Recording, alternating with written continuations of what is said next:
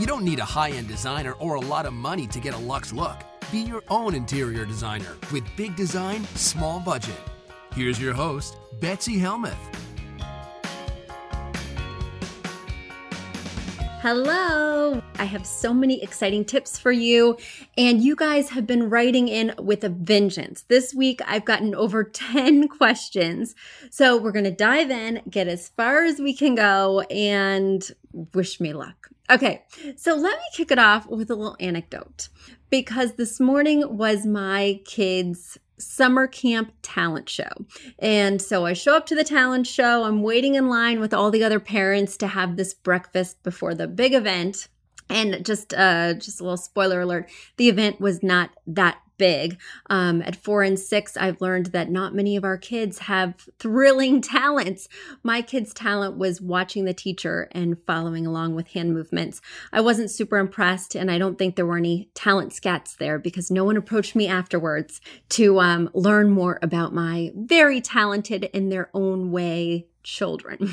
Anyway, I digress. So while I was standing in line, waiting for bagels, waiting for fruit salad, one of the moms behind me was talking business, talking design. And people ask me all the time design questions, and I love to answer questions, as you guys know. So she asked me a question that I get all the time. And I told her, this is a very easy answer. I get this question all the time, but it's a little bit long for the breakfast line at the talent show. So I'll be sharing it on my Facebook Live and my podcast. But I did want to share it with you because, like I said, everybody's asking and the answer is easy. So Natalie, that's the lady's name who was asking me, was saying, I have so many ideas. There are so many things that I want to do with my living room. I go online, I see pictures. I really like a lot of them. And she was telling me I immediately have a reaction to the ones I like and the ones I don't like, but I seem to be attracted to lots of different styles. And my husband has a very hard time visualizing. So between the two of us, we just feel stuck. Believe it or not, Natalie, I experienced the very same situation when I moved into my dream house 2 years ago. I felt so much pressure. For the first time, I was going to be staying in a place for more than 5 years. I was going to be really emotionally, financially, and time-wise committing to this space. So I felt that there was a lot on the line. And as a designer, I regularly work in every style. When I started designing, my style was very loud, very bold in terms of colors and patterns, mod or mid-century modern. A fusion of those two styles would have really summed up what I love to look at and what I love to live in. But since then, I've designed 1,500 spaces. Everything from traditional to steampunk to beachy to eclectic to bohemian. And I can really appreciate so many of those styles. So when it came time for me to lock in, for me to pick for my own home, I must say I felt some paralysis. I wasn't sure which way to go. And what I think is the most important thing is finding an inspiration image. So in my head, I like lots of different spaces that have lots of different qualities. But when I get down to looking at pictures, I can narrow it down pretty quickly. And it sounds like you can too, Natalie. You mentioned that you have an immediate reaction to things that you like and things that you don't. So I would suggest that you start a Pinterest page and include those things that you had immediate positive reaction to. Don't filter yourself. Just go through House, go through Apartment Therapy, go through our website at affordableinteriordesign.com, and just throw those things in your Pinterest file or on the board. Now you're going to have a whole bunch of things that you're reacting positively to. The next step is to consult with the other person living in your home. And I do not mean your husband. The other person living in your home besides you and your family is the architecture.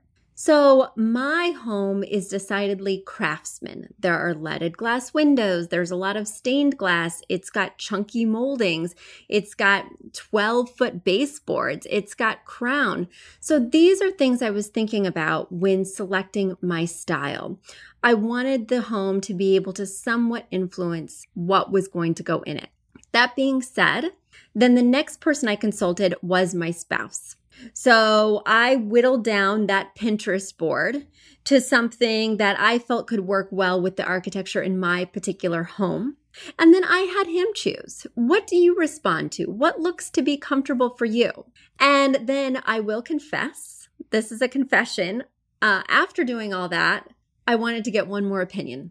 So one of my friends and a designer who worked for me, Rachel, I had her approve my process all along. So I made the shopping list, I made the Pinterest boards, and I said, Rachel, I'm too close. I can't see this on my own. Which chandelier do you like best out of these 10? Rachel, which rug do you like best? I feel like I now have my vision. I have an image that I can emulate, but still I was getting stuck with those granular decisions. So that's where you call in that second pair of eyes, a professional pair of eyes, if you will, because sometimes you're just too close. But the other thing that you can think about, which I find really helpful, is once I found that set of core images that the three of us, me, the architecture, and my husband all responded to, I distilled it down into 2 words. So the 2 words, and you've heard me talk about this 2-word phrase, but the 2 words, the first word is how you want to feel in the space. It's the feeling, the emotion that you want to be associated with that particular room. The second word is a style. So in my case, the style was clear. I've always been a fan of mid-century. But then the feeling that I wanted people to have is I wanted people to feel like it was comfortable, cozy, but overall family friendly. I didn't want any sharp edges. I wanted lots of toy storage. I wanted those colors of the toys and board games to seamlessly work with the palette I selected. So I created that 2-word phrase. Family friendly being 1 word because it's hyphenated. Mid-century modern being my style word, again, hyphenated. And then whenever I was making those purchases, whenever I was about to click on those curtains or add those throw pillows to my cart, I asked myself, is it family friendly and or mid-century? And that also gave me a parameter so that I didn't go crazy, that I really stayed in my lane and created a cohesive space that, if I do say so myself, looks fabulous, Natalie. So I hope that helped and empowered you to start selecting a style for your space and running with it with confidence. And certainly, if you're not feeling confident, maybe you'll see me again at another camp event and you can ask me more questions or stop by my storefront here in Dobbs Ferry. I love answering design questions, so keep them coming. My next question this week came from Vicky in Texas. Vicky wrote me, we will be moving into a new house soon, and your book and podcast have been amazing resources for helping us design our new rooms. Thanks, Vicky. Using your book and different online style quizzes, I typically fall under the transitional style. But looking at different example photos of transitional style, it comes across as dull or boring. Any advice to pull off a transitional style that is also fresh, fun, and a little quirky? Thanks, Vicky in Texas. So when you're thinking about your 2-word phrase, Vicky, the thing that sticks out to me is quirky transitional or fun transitional. Now, I agree with you that sometimes transitional can feel a little bit boring, can feel a little bit safe. So there are several easy ways to bring some fun and some boldness to your transitional style. The first way is through color. So add some unexpected colors. As you guys know, transitional is a combination of traditional style and contemporary style. So things that you're able to find today, not necessarily antiques, but that have a more traditional feel, like updated traditional, if you will. So that tends to be a lot of neutrals, a lot of muted tones like sages or wheat yellows, but you could fight that feeling. You could infuse it with bold colors like magenta or teal or plum, things that have a little bit more attitude. Rather than going with a navy that feels pretty safe, maybe you go with a strong Kelly green as opposed to emerald. So I think the color palette could really break you out of that blah feel. Another way that I would recommend getting a little bit frisky with your transitional is through patterns. So really take a leap with those patterns and do some that are large. Do some that are extra small. Don't just stay in that safe middle area, but rather push yourself so that they feel out of scale or big. Big patterns show that you have big cojones, that you're taking that risk, that you're diving off the deep end of transitional and going to a new place. And ultimately, you're going to get that wow factor reaction. When the friends come over from Dallas to have a dinner party, they're going to say, wow, Vicky, I love that you took this one step further. So color and pattern would be my top ways to really juice it up, turn it up, mix it up. There we go. All right, my next question came from Sally this week. Sally wrote me, "Hi, dear Betsy. I live in the Middle East and I love your podcasts." Guys, my podcast, as you know, Big Design, Small Budget. Thank you so much. Feel free to leave a review if you feel the same way that Sally does and you are loving it. But Sally goes on to say, recently I bought an apartment near the beach and I love it. And I want to do a complete renovation, including the bathroom and kitchen. It's 90 square meters altogether and is good enough for me, and I may have guests as well. We'll see. I appreciate it if you advise me on paint color and other designs for a beach flat. Thanks and keep up the good work, Sally. So Sally, around this time of year, I design a lot of beach flats. My team and I are getting lots of calls from people in Montauk or the Hamptons. They want their space to be fantastic, but they worry because beachy spaces can be a little cheesy. People can go overboard with the beach imagery, which I think is a little bit problematic. Too many seashells, too much twine rope, too much sea glass, I think is a real trap with these beach houses because you're basically reiterating what's right outside. Like, why not do a fresh take rather than just repeating what I've seen as I was walking up to your beach house? The one place where I think you could really embrace that beachy vibe is through your wall paint. In a beach house, I must say, I really love those calm, serene neutrals. Be it a sandy grayish, which is a gray-beige fusion. Be it a warm blue that feels soft and like a windy whisper. Do you love that? Windy whisper. That could be Benjamin Moore's new color. But just something that feels quite muted, much like the Gossamer by Benjamin Moore behind me. Got my little buddy outside. Excuse me, guys. When you have a storefront, people stop by, and I have the best little buddy from up the road. She's about 5 years old, and she never fails to wave at me every time she passes by. So sorry for my distraction, Sally. So where was I? Oh, yes. Gossamer blue behind me from Benjamin Moore is a great choice. But I think particularly for a bedroom, you could go with that blue, then you could do that sandy neutral throughout the space. And maybe you have a small den. Maybe you have a library or an office space. Maybe you'd want to go with something really saturated, like a deep silvery teal or even a strong navy.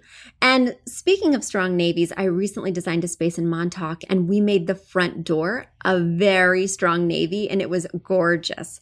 But then last year I did a place in East Hamptons and we made the door sunshine yellow.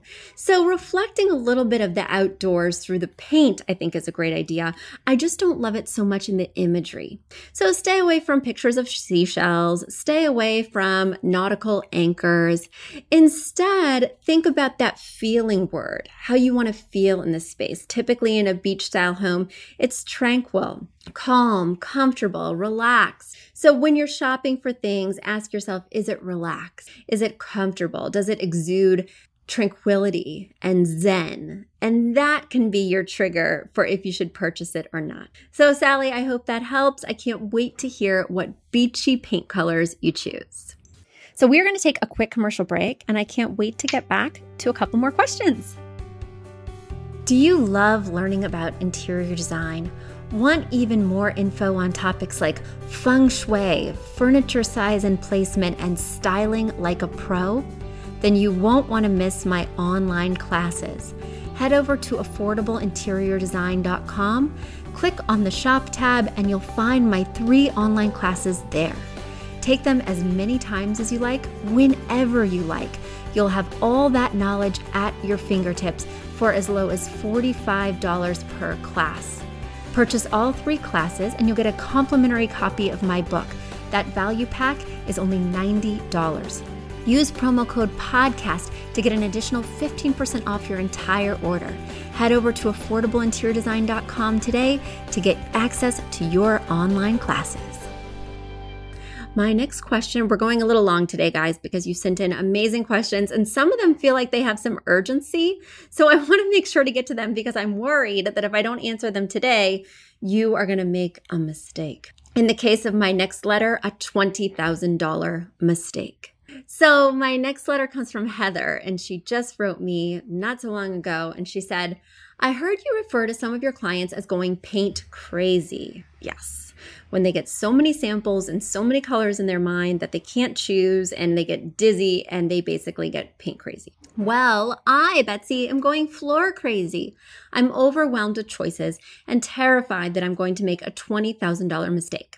My husband and I bought our house with the expectation that we would be installing new floors. The main floor has hardwood in half of the main floor and carpet that smells of pet urine in the other half of the main floor, the stairs, and on the second floor. I just don't know what to pick. My interior designer is disappointed that we don't want more hardwood or more carpet.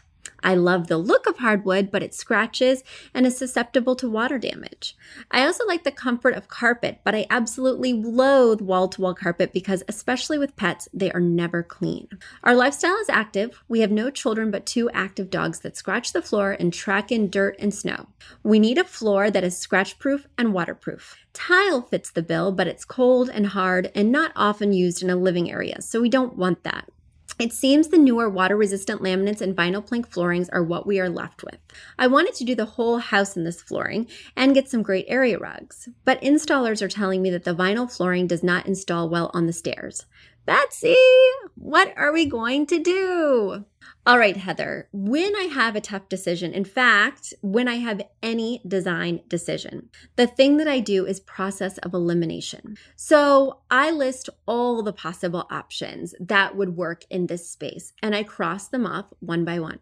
So let's start with the one that we absolutely know will not work: carpeting. You have pets. Wall-to-wall carpeting would be a nightmare, even if they're not naughty like the last homeowners, even if they're not going to urinate on the carpeting. Accidents happen, barf happens, and I just don't think it's going to be a good idea for you with these active dogs. In fact, I don't like wall-to-wall carpeting with anybody with any pets. So let's cross it off the list. No wall-to-wall carpeting. That leaves us with hardwood, tile, vinyl, or laminate. The installers have told you that the vinyl is not going to work on the stairs, and you have stairs. So that is crossed off the list. We are not using vinyl. And as somebody who has vinyl in my basement, it's perfectly fine. Does it look luxe or chic? Not really. Is it functional and easy to clean? Yes. So I think in your main living space, it just wouldn't be ideal. Now, I have a question that you didn't answer in your note, which is fine, but are you thinking about resale value? You just bought, but when you're making a decision like the flooring, something that you won't redo for years and years and years, then you want to be strategic about it, because if this is just a 10-year home, then what you choose will impact the next homeowner. If it's 15 to 20 years, we'll just do whatever you want, because they're going to be ruined by the time that next person is ready to move in anyway. So I love the idea of doing hardwood, and there are hardwoods that are more durable than others, including oak, cherry, maple. But no matter which hardwood you get, that water resistance is not there. Even with a strong urethane sealant, you're still not going to get that absolute water impermeability. It sounds like you just don't want hardwood, and it's the more expensive of all the options you listed. It also sounds like you just don't want tile. I was thinking that tile could be a good solution for you, but it is cold, and unless you live in areas that get a lot of moisture and humidity, like Florida or like some of those southern states, tile just may not feel like it's native to your region. And of course, most people don't want tile in areas where it's not native, so it would negatively impact your resale value. That leaves us with laminate. And there are lots of good laminate options, and I think that's the one you should be exploring. It's not going to be ideal for resale value, so keep that in mind. Most people are not going to say, wow, laminate, so exciting. But it sounds like it's really going to work for you and your family. And by process of elimination, it's either that one or hardwood. Let's keep it real. So I hope that helped, Heather. And hopefully now you have the confidence to go back to your designer and say, I know what I want to do. But guys, whenever you're feeling stuck with these big design decisions or even small design decisions, I always ask myself, what are all the possibilities? What are all the possibilities of where the sofa could go in this room? Now, which ones can I eliminate that just don't make sense? That way, I always wind up with an answer that I'm confident about because I've thought of everything. I've mentally explored and ruled out every other option. And when you're systematic like that, you don't have those design regrets and you don't make a $20,000 mistake. All right, let's get to my next letter. Oh my gosh, guys, we are cooking with gas. My next letter comes from Millie. Millie wrote me, Betsy, I love your podcast. Energy meets authenticity, which leads to practical, useful advice. I love it. I'm a fan of your rules and I'm adopting them now as I approach the biggest design challenge of my life. We bought this home in a rural Denver suburb, only to realize that paint covers up what I think is lovely flagstone throughout the living room. A designer that walked through the house thought it may be Colorado buff sandstone, which personally I have never heard of. She attached a video and I looked through it. It doesn't necessarily help me understand better what's going on with that flooring, but the flooring was at one time stone and now it's blue, whether it was natively blue or painted blue. But I think she has fully established that that stone has been painted blue and it does look a little weird because her room is ginormous. So it's like this big room with blue stones and gray grout and it feels unusual. So I think it's Glidden premium exterior paint that was used to paint the stone. The room is going to be remodeled as well. I'm going to frame out the sunken floor in the living room so that it's all one level. I'm likely going to put wood where the carpeting is now. I feel the same way you do about wall-to-wall carpeting. Ick. I would love your ideas on how to use flooring in this room. Our wow piece will be a huge elk mount on the wall that opposes the large window. I'd love to create a cabin luxe vibe that fits into our Denver lifestyle. This is going to be our dream home and every room will be updated. The room next to the kitchen, which has medium toned hardwood in great shape, but circa 2000. What's the life of a wood floor? I need to search your archives, which I will tell you more about in a minute, Millie. What may work well with the flagstone? I hate the blue-gray color and the restorer is headed over today to inspect whether or not the paint can be removed. Or do I add a thin subfloor and lay all new wood ceramic tile across the entire space? Sunken living rooms are outdated, right? Wall color ideas? I like the warmer neutrals with the 10% color pop and I'm not scared of vibrant. So there's a lot of questions in this email and I want to address them all. Let me get to the easy ones first. Yes, sunken living rooms are outdated. I think they can have some charm, but as you know, I'm a huge mid-century fan. So I love the idea of making it a quirky feature, but are they practical with older parents or older family members? Not really. Are they practical with kids? Not really. Is it something that people are doing these days? Absolutely not. So I think your idea of getting rid of this sunken floor will not only impact resale value positively, but it will also make this huge room look even more vast. And that sunken floor is right by the windows, which have amazing panoramic views of these mountains and this beautiful vista. So by sinking down, you're kind of missing that. So I love your idea of getting rid of the sunken floor. The thing I don't like is that you were going to put hardwood where the sunken floor was, and then the rest of the floor would potentially remain stone or another texture. My problem with that is it's going to look like a dance floor at one of those wedding reception halls where the dance floor is wood and everything around it is a different texture. I think that is conspicuous and awkward. So let's really play up how big this space is going to be by doing all one flooring throughout. Can I just share a pet peeve with you? Well, I'm not even going to ask. I'm sharing a pet peeve with you. One of my pet peeves that I was just discussing in Scarsdale with a client the other day is when people have hardwood and then they abut it. In other words, you have hardwood in your kitchen and you mentioned the dining area. My client had hardwood throughout the living space. So in the kitchen, what he was going to do is wood textured and looking tile. That bugs me. That really bugs me. Now, I'm not against wood textured, wood appearance tile, but what bothers me is when the two meet. I don't want you to be comparing real wood and fake wood. I like the idea of using these fake wood tiles in certain areas. Like I mentioned, places where tile flooring makes more sense, or even in a basement where you may not want to do wood for a number of reasons. But I don't like faux wood touching real wood in the case of tiles. I was looking at this big space and my first thought would be, if you can save that beautiful stone and remove that weird blue paint, you should do so. If you can't, I am not sure that hardwood is the best solution here. And it's not because you have wood in the kitchen or the dining area. It's because the ceilings, which are vaulted and huge and amazing, are all wood and they're stained a wood tone. That would be a lot of wood to be sandwiched between the top and the bottom, unless you wanted to create that sort of cabin vibe, in which case I would lay down wood flooring that's the same stain as the ceiling. If you wanted to, you could do it like a shade or two lighter than the ceiling, but the same color, just a lighter shade. So that way it has a little bit of a difference. The ceiling's quite dark, so I don't recommend going darker than that, or else you'd have a really deep floor. So it's either wood flooring with the same color stain or a slightly lighter stain than the ceiling. Now, the other option is to do large format ceramic tiles, which I think could look nice here, but I don't know if this is just a wide angle lens or what, but this room is gigantic. So that's a lot of tile.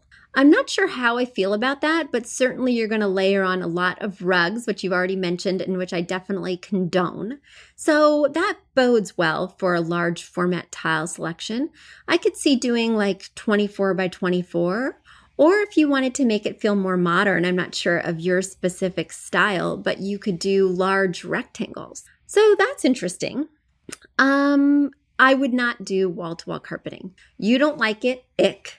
I don't like it, ick. It may look dated. If it gets stained, it's going to be hard to conceal that stain. Certainly, you can't divide up this area with large area rugs if you already have carpeting on the floor. It's not ideal to layer a rug over carpeting because it won't sit flat. That you can't have a rug pad, and so the edges will come up, it will bubble. It's just not a perfect scenario. So I think we're talking wood or ceramic tile and, potentially trying to save the stone. Now, another option that people don't often consider is concrete flooring, which with such a large floor could really be a fun solution for this space, but it depends on your style. So hopefully your style is quite modern or even a little bit industrial or very, very mid-century, because if it's more transitional or traditional, it really won't go. So if we're just keeping things open, if I lived in this space, which when I'm facing a really, really tough design decision and I've done my process of elimination, I've asked my friends and fellow designers, now I need to search my own soul for a client, I always ask myself, what would I do if this were my space? I can remove myself from the situation since I'm not going to live in this beautiful Denver home. And personally, what I would do, not only for resale value, but also just for flexibility, is probably to continue the wood from the kitchen and dining room, but just have that restained and do either the same shade as the ceiling or 1 or 2 shades lighter. Ceramic tile just isn't my bag because it doesn't always feel very warm and cozy. And I love that this could be your cozy Denver cabin dream home. So that's my 2 cents, Millie. I hope that helped. And guys, thank you for these delicious questions. I have even more, but they're going to have to wait until next week. Keep them coming. A big thank you to our amazing producer, Katherine Heller, to Aton and the MVCR House Band, and to Affordable Interior Design, the sponsor of this podcast and the premier place to get an amazing look on a budget. Check out affordableinteriordesign.com. If you guys love the show, the very best way to support us is by spreading the word. Tell your friends or write us an awesome review on iTunes. Even better, become a premium member. Yes, you can become a premium member of Big Design Small Budgets podcast by going to bigdesignsmallbudget.com. Not only do premium members get access to our archives of over 100 episodes, you also get our bonus episodes, which give you a sneak peek into my world as an interior designer. Every week, I share a new vignette, a new anecdote, new tips, all in that bonus series. You won't want to miss it. To become a premium member, go to bigdesignsmallbudget.com. It's $3.99 per month or $39.99 for a year's membership, and you're going to love it. I guarantee it. So until next week, guys, thanks so much for joining us, and I'll talk to you soon. Bye.